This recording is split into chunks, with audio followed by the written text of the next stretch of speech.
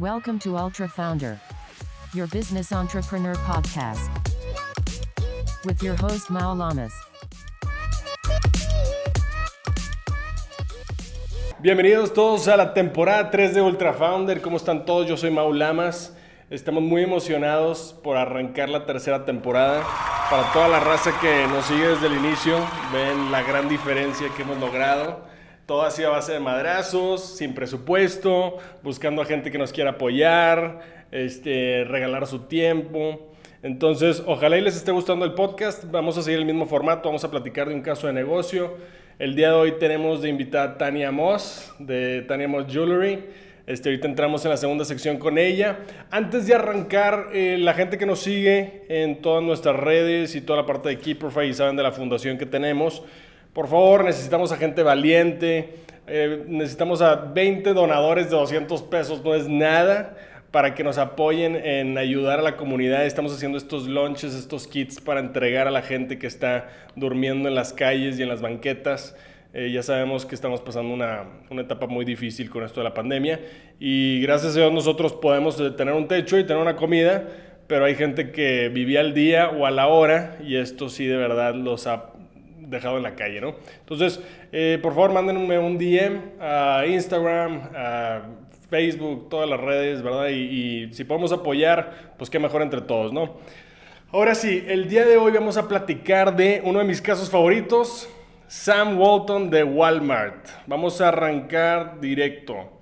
Sam Walton, todo el mundo lo conoce obviamente por Walmart, pero él inicia a sus 22 años de edad.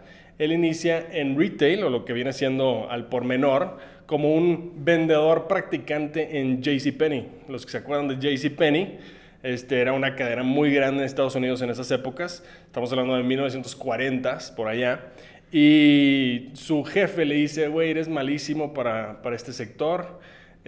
Nunca tienes tu papelería en orden, nunca tienes los recibos en orden.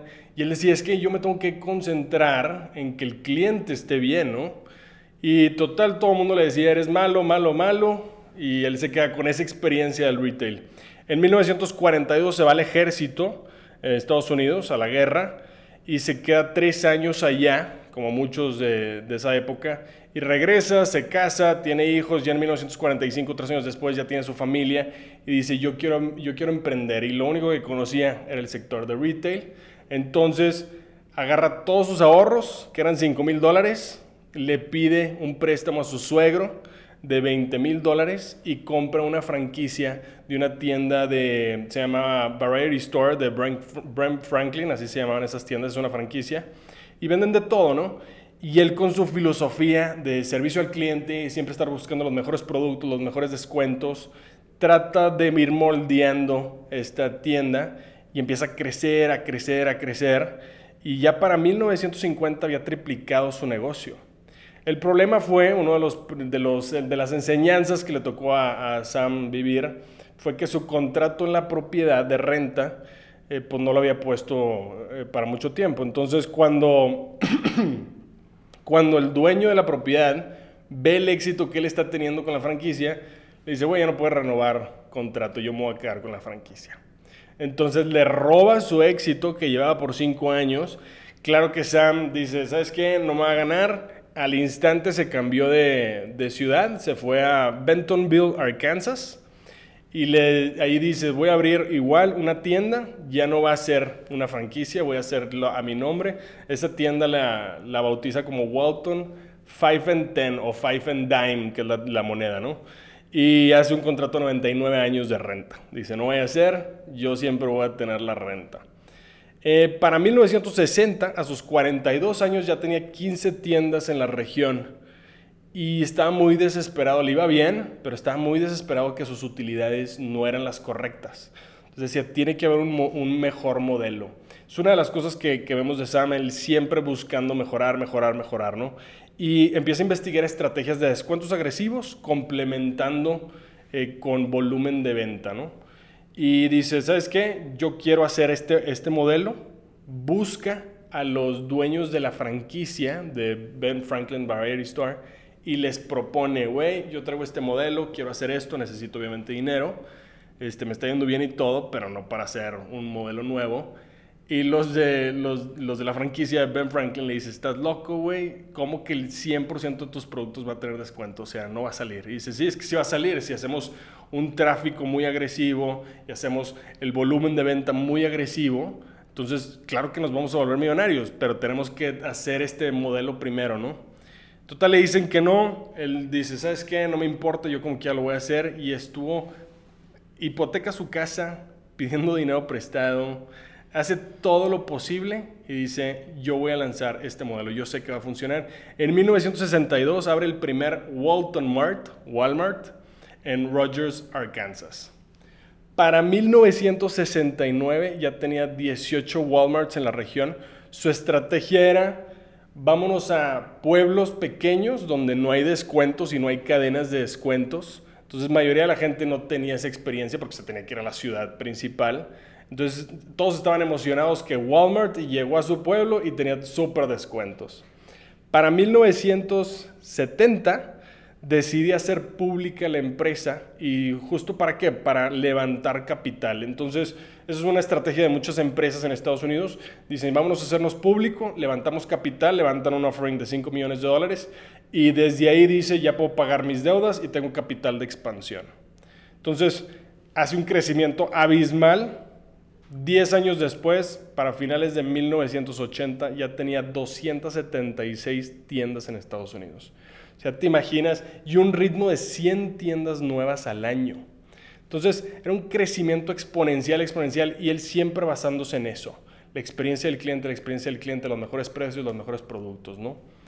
Para 1983, se da cuenta que hay otro nicho alrededor de Walmart donde había mucha gente que le decía, yo te quiero comprar estos descuentos, pero yo tengo mi empresa, yo tengo mi puesto de comida y yo quiero comprar a mayoreo. Entonces dice, oye, ¿por qué no abrimos una línea que sea a mayoreo, que ahorita se llama Sam's, por Sam Walton, ¿verdad? Entonces abre la cadena que apoya a su cadena. En el 87 ya era la tercera empresa más grande de Estados Unidos, ya le había quitado al mercado a Sears, a Kmart, a JCPenney, realmente a todos. En 1988, a sus 70 años, es cuando él dice, ¿sabes qué? Ya me voy a salir de la operación, se queda como chairman, y 2 años después le detectan cáncer de hueso. En 1992, Walmart se coloca como el retailer más grande, y en abril de 1992, a sus 74 años de edad, Sam fallece, con una valuación estimada de $25 billones. Entonces, un caso increíble, empezando de cero a ser la potencia en retail, una filosofía de crecimiento súper agresiva, una filosofía 100% basada en el cliente final, ¿no? Entonces, vamos a quedarnos con estos puntos. Número 1, Top 3 key points. Sam Walton no inventó la venta retail. Igual que Henry Ford no inventó el carro, igual que Mark Zuckerberg no inventó social network.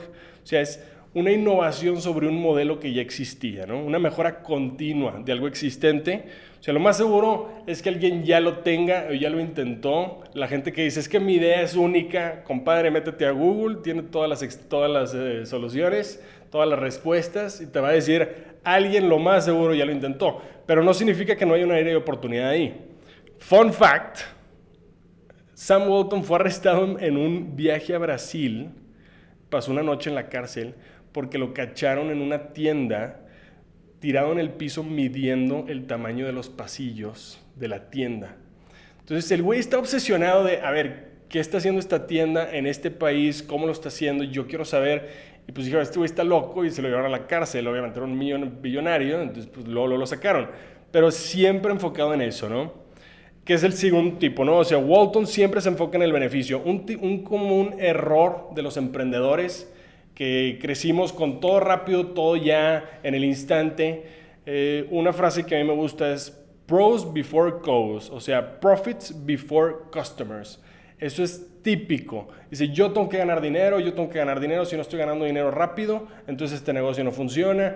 Y pues nada más están abusando del cliente. ¿Y qué pasa en la relación del cliente? Yo siempre les digo, es como una liga, ¿no? Que se estira. Entonces, si tú le estiras mucho de tu lado, en algún momento va a tronar. Y si el cliente le estira mucho de su lado, en algún momento va a tronar. O sea, tiene que ser una relación ganar-ganar. Y qué mejor si tienes una relación ganar-ganar que se pasa hacia a un tercero, ¿no? O sea, un modelo, por ejemplo, Uber, que Uber gana, el usuario gana porque no se tiene que subir un taxi horrible y el chofer gana porque gana dinero y no tiene que estar en un trabajo. Entonces todos ganan en ese ciclo. Entonces, ese es el modelo que realmente se puede exponenciar.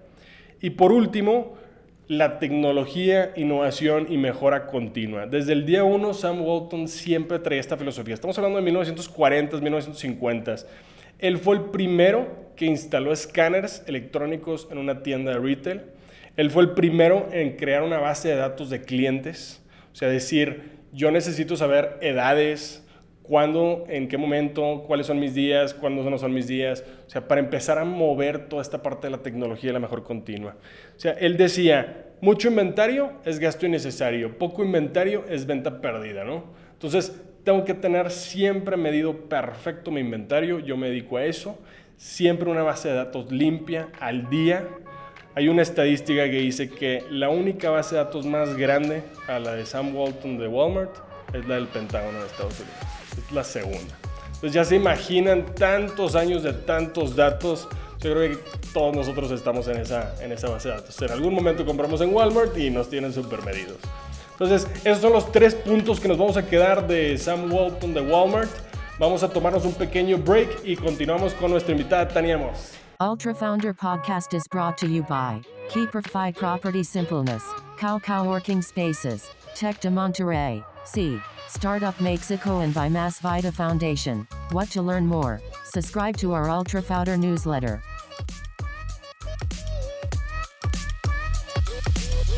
De regreso a Ultra Founder, nuestro primer capítulo. Gracias por estar con nosotros, Tania. Me encanta ser la madrina de esta nueva edición. Buenísimo. Estar aquí con ustedes. No, de verdad, muchísimas gracias. Y yo sé que no fue fácil porque ahorita, 5 minutos antes de que llegaras, empezó a caerse el cielo, truenos, sí, lluvia. Bueno. Llegó Poleto empapada, me dice, oye, ¿cómo le va a hacer Tania para llegar, no?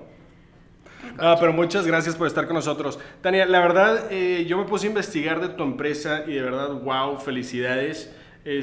Platícame un poquito, o sea, ¿cómo empezó tu empresa de joyería? ¿Cómo arrancas este emprendimiento? Es impresionante pensar, que te voy a decir que fue hace 23 años, o sea, hasta duele pensar en tantos años encima. Claro, Pero bueno, están bien puestecitos en mi vida y en mi cuerpo y en cada parte de mi memoria. Claro. Pues te platico que yo estudié diseño gráfico y en lo que es tercero y cuarto semestre me voy a Estados Unidos a estudiar. Okay. Supuestamente iba a ser pues un intercambio normal de las materias. Okay. Y cuando descubro que ahí es una de las 10 mejores escuelas para joyería, digo, aquí está mi mole. De aquí soy. Y es algo de lo que quería yo estudiar siempre. Mira. Entonces, me dieran créditos o no, yo me metí, claro que no me dieron créditos por esa materia, pero tuve la mejor maestra, los mejores mentores, etcétera.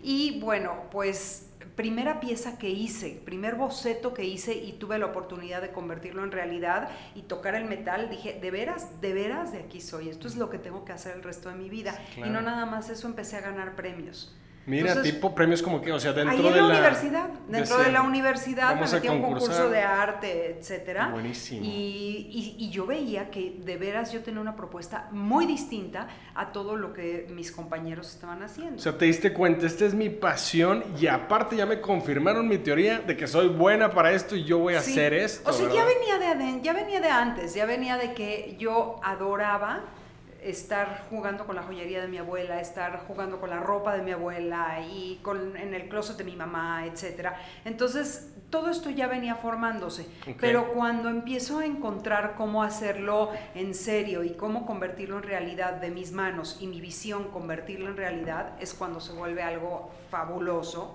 Okay. Y bueno, me echo un año allá, estudio una serie de diferentes materias increíbles que me abren el mundo en muchos distintos ámbitos. Súper. Y regreso a México y empiezo poco a poco a conseguir quién me haga mis piezas. Claro. Porque tenía yo muy claro que yo quería ser diseñadora, no quería yo ser orfebre. Ya, yo claro. no pretendía yo ser la artista que estuviera haciendo piezas. Es muy diferente en la vida ser diseñador que ser artista. Claro, completamente de acuerdo. Entonces, sí tienes que saber bien qué es lo que cuál quieres. ¿Cuál es tu área y hasta dónde quieres, no? Totalmente. ¿Y es más fácil uno o es más fácil el otro? Nada que ver. Es cuestión de lo que uno quiere. Okay. No creo. O sea, hoy en día es un mundo muy diferente al que cuando yo empecé. O claro, sea, entonces, la tecnología ha avanzado, sí, ¿verdad? Sí. Es otra cosa. O sea, es más bien qué es lo que hace que tú como persona estés más satisfecho, para que entonces hagas las cosas bien, con compromiso, y de veras le entregues tu corazón a lo que decidas hacer. No, hombre, qué padre. Entonces tú llegas a México y dices, yo ya sé que yo no quiero ser el artista, yo quiero ser el diseñador, y de ahí... Sí, yo abro un despacho de diseño, de hecho monto el departamento de computación para diseño gráfico en la Ibero. Oye, súper bien, padrísimo. Sí, fue maravilloso porque te digo que hice muchas cosas, tomé muchos sombreros, muchas... diferentes labores, claro. Y eso me ayudó a entender y a desarrollarme como persona. Y entonces consigo unos joyeros y empiezo a hacer mi colección, y pues ya es como que, ahora tienes unas piezas, ¿qué vas a hacer con ellas? Claro. Pues salte a vender. Hay que comercializar, es diferente. Claro. Entonces, en ese entonces, ¿sabes lo que me ayudó mucho? El que yo me había comprometido con la Ibero a regresar a dar clases de computación. Y ahí fue cuando yo, enfrente del espejo, empecé a hacer experimentos conmigo de cómo me paro enfrente de la gente y cómo empiezo a hablar. Y empiezo a trabajar mucho esa parte que yo no sabía lo que estaba haciendo, pero sabía que, o sea, de alguna forma estaba yo aprendiendo a ser un vendedor. Claro, completamente de acuerdo. Yo creo que mucha gente no se da cuenta que todos somos vendedores, y cuando yo escucho, no, es que a mí no me gustan las ventas, híjole, compadre, vas a tener que venderte siempre, ya sea en el negocio, con tu pareja, con el hijo. Es una venta, correcto. ¿verdad? Es muy correcto, lo que dices es 100%. Y la gente piensa que nosotros conocemos. No, nadie conoce, nada más te avientas y vas aprendiendo. Y lo haces, exacto. Aprendiendo. Entonces, pues... ¿Y cuánto tiempo estuviste ahí en la Ibero? En la Ibero dando clases como 3 o 4 años. Ah, bueno, pues un buen rato. 3 años. Y al mismo tiempo iba yo puliendo. Tenía como varios negocios y varias cosas. Entonces iba yo haciendo mi colección y consiguiendo diferentes bazares y oportunidades en donde ir a vender. Y entonces la gente me empieza a ver y a ubicar que traigo una propuesta diferente. Te prometo que en ese entonces había para comprar.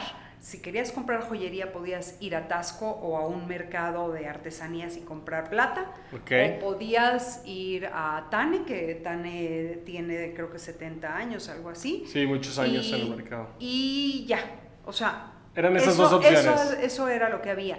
Entonces, pues yo dije, pues de aquí soy. Hay una oportunidad. Y empecé a vender, y la gente me empezaba a llamar y a dar oportunidad de ir a sus casas a vender para venderles regalos. Mira, qué interesante modelo. O sea, tú ibas a domicilio, tengo este catálogo. Sí, con un par de... No, ¿qué catálogo? Con un par de maletitas. Ah, directo, aquí está. No, con maletitas, y sacaba yo mis charolas. Buenísimo. Y aquí están todas mis piezas. Y la gente empezó a ver cómo estaba yo dando una propuesta distinta, diferente. Y tenía yo suficientes oportunidades de ir a vender, no sé, o sea...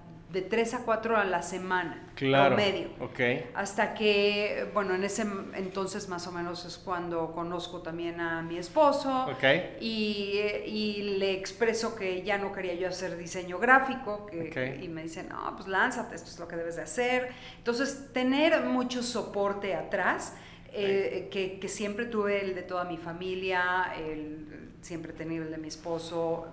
Eso es básico para sentir que tienes la energía y la fuerza de hacer las cosas con toda tu alma y todo tu corazón. Completamente de acuerdo. Y me imagino, o sea, 2 cosas. Número 1, la primera vez que vendiste una pieza, yo creo que esa nunca se te va a olvidar. No, y sé dónde está y a ver, platícanos de esa historia. O sea, te acuerdas perfecto en el momento, dijiste, ya vendí algo, ¿no? Increíble. ¿Verdad? O sea, fíjate que para hacer mi tesis era yo me tenía que licenciar en diseño gráfico. Y mi tesis la tuve que hacer como enfocada a diseño gráfico. Entonces fue diseño de una colección, logotipo empaque y envase y exhibición más bien, diseño de logotipo, empaque y exhibición de una colección de joyería. Órale. Porque no podía yo hacerla diseño de una marca de joyería. Claro. Y entonces en todo ese proceso doy de alta mi marca. Mira. Empiezo a lidiar con contadores, empiezo a lidiar con todo tipo de gente que me ayuda a darle forma seria, y tengo la oportunidad de que me mentorea un pintor que era muy querido en ese momento, y su pareja me invita a una galería a tener una exposición. Uf, y entonces ahí tengo una venta y una ¿En persona... qué año fue este? Te la puse difícil. No tanto, 93. Oye, súper bien. Sí, 93. Súper bien, qué Digo padre. que ya pasaron bastantes años, qué horror. Oye, Tania, y dime una cosa, y obviamente tú dices el soporte de la gente que te rodea, tener buenos mentors, ¿verdad? Alrededor, nada más echarle, porque pues obviamente va a haber días malos. No parar, ¿verdad? no parar. ¿Y qué horario tienen los emprendedores? Todos los horarios, o sea, todo. no hay un límite, ¿no? ¿Qué sería así una de las partes que dijiste, híjole, yo no pensé que iba a batallar con esto así tanto tiempo? Uf. La parte... ¿Administrativa puede ser? Un poco, mira, hoy en día, o sea, y bueno, desde casi en 98... nos volvemos socios, mi esposo y yo. Él se une a mi proyecto y él se vuelve socio. La parte administrativa. Sí, él es toda la parte que ve todas esas Claro, cosas. todo ese tema. Pero la parte más dura no son tanto los números, sino la gente. La relación. La gente, el liderazgo, sí. el compromiso. Claro. Cuando te decepciona a alguien, cuando te rompe el corazón a alguien, y claro. tú también le rompes el corazón a la gente, ¿no? Claro. O sea, no está uno exento de regarla a uno, pero claro. el constante empuje para tener que ser un mejor líder, y hoy en día todavía la tendencia es mucho más hacia que me gusten las cosas, sí. Y es tan, o sea, esa parte es muy romántica, y es con muy pocos pies en la tierra. Entonces, a la hora que tienes que lidiar con los dramas que o sea, tú tienes ya bastantes dramas, sí, ¿okay? Claro. Ya traigo bastantes dramas en la bolsa, yo. Claro. Entonces, ¿por qué tengo que lidiar con los dramas de alguien más? Sí, claro, la relación con tus proveedores, la relación con tus clientes. Sí, todo. O sea, toda la historia que alguien te cuenta que dices, sí. ¿te cuento la mía? Sí. O sea, ¿de dónde salió la mía también? Claro, o sea, claro. A ver, espérate, Pero aquí estamos por un resultado. Sí, claro. Y esa parte, la tendencia actual no ha mejorado, sino que ha agudizado sí, claro. Un poco los sentimientos. Y yo a mí me gusta trabajar, no lidiar con sentimientos. Digo, ni modo, he tenido que aprender, pero... Sí, son cosas que se van aprendiendo, ¿no? Oye, qué padre, la verdad, qué padre. Yo creo que todos, así como dices, todos los emprendedores nos topamos con eso y vamos identificando el tipo de relación que tenemos, obviamente, con nuestro equipo, con los proveedores, con los clientes y todo, pero pues tienes que ir aprendiendo, ¿verdad? Y yo me acuerdo la primera vez que un cliente me gritó, pues a lo mejor me iba a mi casa todo traumado, y ahorita digo, güey, no pasa nada. Sí. O sea, vas aprendiendo, ¿no? Bueno, o sea, cuando alguien de mi equipo, o sea, a ver, vamos a entender, hoy en día te estoy hablando de una compañía muchísimo más grande y muy diferente a lo que era cuando estaba yo vendiendo de casa en casa. Claro. Pero, y ahí pasa que un día digo, ¿qué es lo peor que puedo perder si me lanzo a abrir una tienda? Claro. Y me lancé a abrir una tienda ya con mi esposo, que no de socio, sino nada más conmigo, y decir, pues oye, ya tardaste si eso es lo que quieres hacer. Claro. Pero bueno, hoy en día sí es una situación de decir, ¿sabes qué? Si lo que quiero es un resultado, hay veces yo tengo que estar, si en las redes sociales veo que hay alguna falla, claro, en cualquiera de mis tiendas en donde estoy representada, yo doy la cara, yo hablo, Sí, claro. Yo arreglo. Hay que agarrar todo, ¿verdad? Y entonces uno dice, bueno, para todo eso me firmé. Sí. Para todo eso firmaste. Ese es el tipo de vida que escogimos. Excelente, de verdad, felicidades, qué padre. Por último, quisiera, así como le preguntamos a todos los invitados, un libro en especial que le pudiera recomendar a futuros emprendedores. Todos tenemos muchos, pero uno que digas, de verdad a mí me abrió la cabeza, así se me abrió la visión. ¿Tienes algo en mente? Mira, Tania la soñadora y la artista te recomienda el manantial de Ayn Rand. Ese libro me llevó a soñar, me llevó a ver las cosas gigantes, grandes, increíbles. Y estaba yo bastante chavita. Y Tania de negocios es un libro que se llama No gracias, solo estoy mirando. Mira, lo voy a buscar, qué padre. No, hombre, de verdad, sí, felicidades. No thanks, I'm just looking. Amo ese libro porque esa es toda la filosofía de venta que justo, mi vida. Sí, claro, justo en tu negocio. Perfecto, Tania, excelente. Vamos a dejarla ahí, vamos a tomar un pequeño break y regresamos en el Ultra Quiz para pasarla bien, divertirnos un rato. Ultra Founder Podcast is brought to you by Keeperfy Property Simpleness, Cow Working Spaces, Tech de Monterrey, Seed, Startup Mexico, and by Mass Vida Foundation. What to learn more? Subscribe to our Ultra Founder newsletter.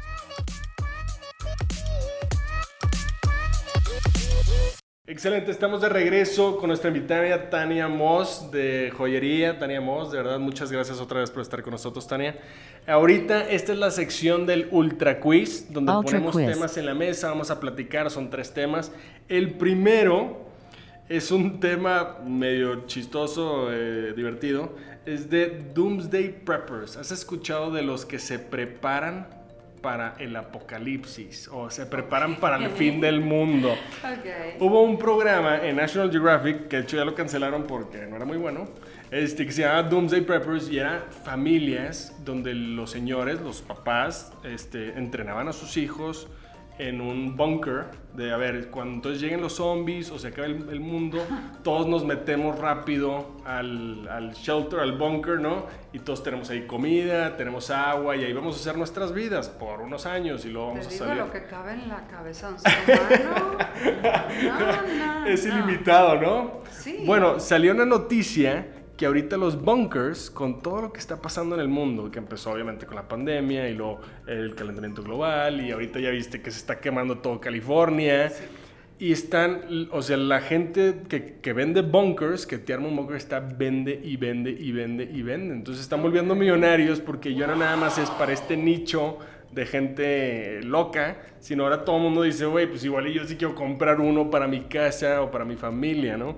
O sea, viene desde Estados Unidos hasta Tailandia, están creciendo y creciendo la industria de los que te arman tu bunker, y puede ser desde lo básico hasta algo de lujo, con alberca, hasta este es subterráneo, alberca, una pantalla de simulador de golf, puedes armar ahí tu hotel lujoso abajo, ¿no?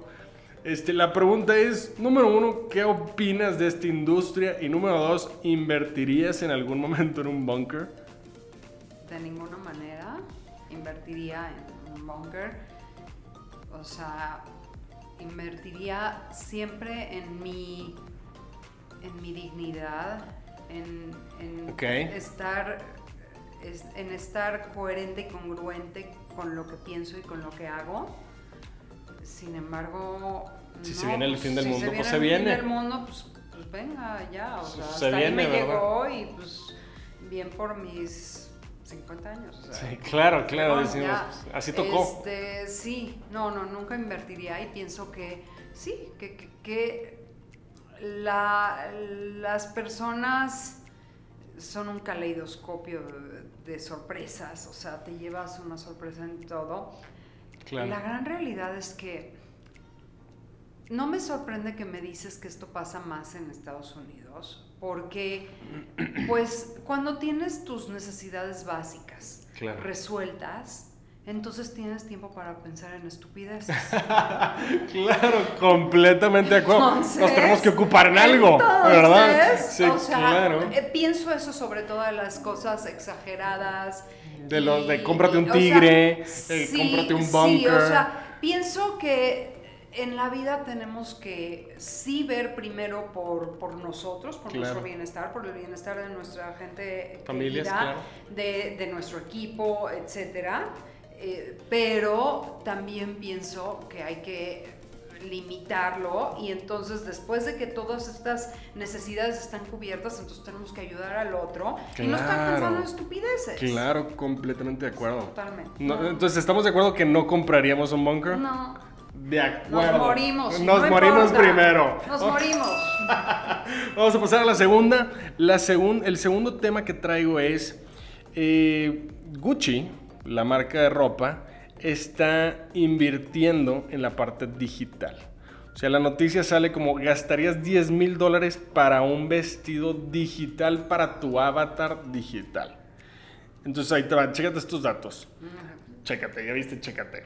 La empresa italiana, que vale 11.8 billones, sacó una estadística que dice 2.5 billones de personas juegan videojuegos al año. El promedio de edad son 33 años. Juegan 7 horas a la semana videojuegos, ese es el promedio, y se han gastado más de $100 billones en artículos virtuales, ¿ok? Dentro de estos videojuegos. Obviamente Gucci dice: este es mi modelo perfecto, ese es mi demographic, ¿no? Justo yo le puedo vender a ellos. Entonces, ¿qué hizo? En el 2019 se asocia con Lucy Yeomans, que es una hacker súper fuera de serie, y sacan una app que se llama Dressed, donde los usuarios se vuelven estilistas, comparten sus creaciones a su avatar y pues comparten fotos y suben las fotos y ganan premios entre ellos y cosas así. Eso yo no lo entiendo, pero hay un mercado para eso. Hay usuarios, se reportó un usuario que gastó $15,000 para vestir a su avatar, incluyendo tenis de Kanye West, los Yeezy Cheetahs, no sé qué. $15,000 para vestir a tu monito en la computadora y en la app, ¿no? Ya desde ahí se sumaron 200 marcas a la app, incluyendo Prada, y obviamente ahorita con la pandemia el número sigue creciendo y creciendo y creciendo. Entonces, número 1, ¿qué opinas de gastar tu dinero en vestir a tu avatar digital y que esté super fashion con su vestido Gucci, ¿verdad? Y número 2, ¿y te gustaría que esté la joyería adentro en digital, en una plataforma en algún momento? Claro, sí, claro que sí. O sea, me da tristeza. ¿Qué opinas? Me da tristeza. Que hemos llegado a eso. Sí, totalmente me da tristeza, porque la verdad es que la razón por la que hoy el mundo está de cabeza, sí, y los gobiernos no pueden ni responder bien ante una situación tan peculiar como esta pandemia, es porque los valores de la gente están un poco no hay bases, mal puestos, ¿verdad? Claro. Entonces, diciendo eso y viviendo yo de una marca de lujo, pero es un lujo accesible. Tania Moss es un lujo accesible. Okay. Son piezas de plata. Realmente son muy fáciles de enamorarte y de vivirlas, y okay, sí comprarlas. Pero pues la verdad, bien por ellos. Y saben, si hay una oportunidad y sabes tomarla, pues bien por Gucci, bien por Prada, y pues claro, a ver, o sea, ahorita que terminemos voy a ver esa empezar a buscar la app. ¿Qué onda? O sea, no puede ser. Sí. Yo la bajé y yo había tenido un problema, una discusión con un amigo, porque yo que estoy en apps, él me discutía, es que la app más bajada es la de Kim Kardashian. Yo le decía, no, y yo obviamente pues no me meto a ese mercado, y luego me di cuenta que sí. Y dije, Jesús María, la app más famosa del mundo es saber quién tiene más dinero para tener más amigos, para tener más lujos. Madre santa, o sea, vivimos en ese mundo, ¿no? Pero bueno, pues hay mercados, ¿no? Sí, la verdad sí. Es triste, pero nos tenemos que subir al tren digital. Eso ni que decir. O sea, yo llevo desde el momento en el que empezó esto en marzo y ya nos fuimos a las casas a trabajar. Nosotros no hemos vuelto oficial a las oficinas. Sí tenemos que ir porque pues mi operación online justo física se tiene que convertir física en las oficinas, ¿no? Claro. Entonces sí estamos yendo a la oficina, pero con todo y todo yo soy la que me he metido a desarrollar mucho más la vida digital de la marca. Y ha sido mucho lo que he aprendido, o sea, todas las redes sociales pues las estoy dirigiendo yo ahorita y estoy aprendiendo mucho. Claro. Y también nuestra experiencia online, que te puedo decir que es extraordinaria, taniamos.com es un fabuloso lugar para hacer compras, nice. Pero está todo el tiempo revisado por mí. Sí, claro. Atrás, o sea, claro. todo y sigue creciendo. Y lo que tienes ahorita, dentro de 6 meses, hay que crecerlo porque ya hay algo nuevo. No, totalmente. ¿Verdad? O sea, no, es una mejora diaria. Hay que estarle implementando cosas, implementando la experiencia de usuario. 100%. Buenísimo. Entonces, ¿estamos de acuerdo que vamos a bajar la app Dressed? Sí, vamos a De ver. acuerdo, Dani. Vamos a pasar con la tercera. Esta es una opción, te voy a poner 2 países, vamos a rankear los países principales productores de plata a nivel global. Es una estadística del 2019, yo te voy a dar 2 países, tú me dices quién produce más plata, ¿te parece? Ok, a ver si vamos a ver, ¿quién produce más plata, Bolivia o Chile? Mi primer instinto es Chile. Chile, correcto. Chile es el número 7 a nivel global. Produce 1,300 toneladas y Bolivia 1,200. Vamos a pasar. ¿Y México? Ahorita vamos a llegar a México. Vamos a pasar a otro. ¿Quién produce más, China o Rusia? Rusia. Incorrecto. Rusia es el número 4, China es el número 3. China produce 3,600 toneladas al año, Rusia 2,100. Órale. ¿Australia o Polonia?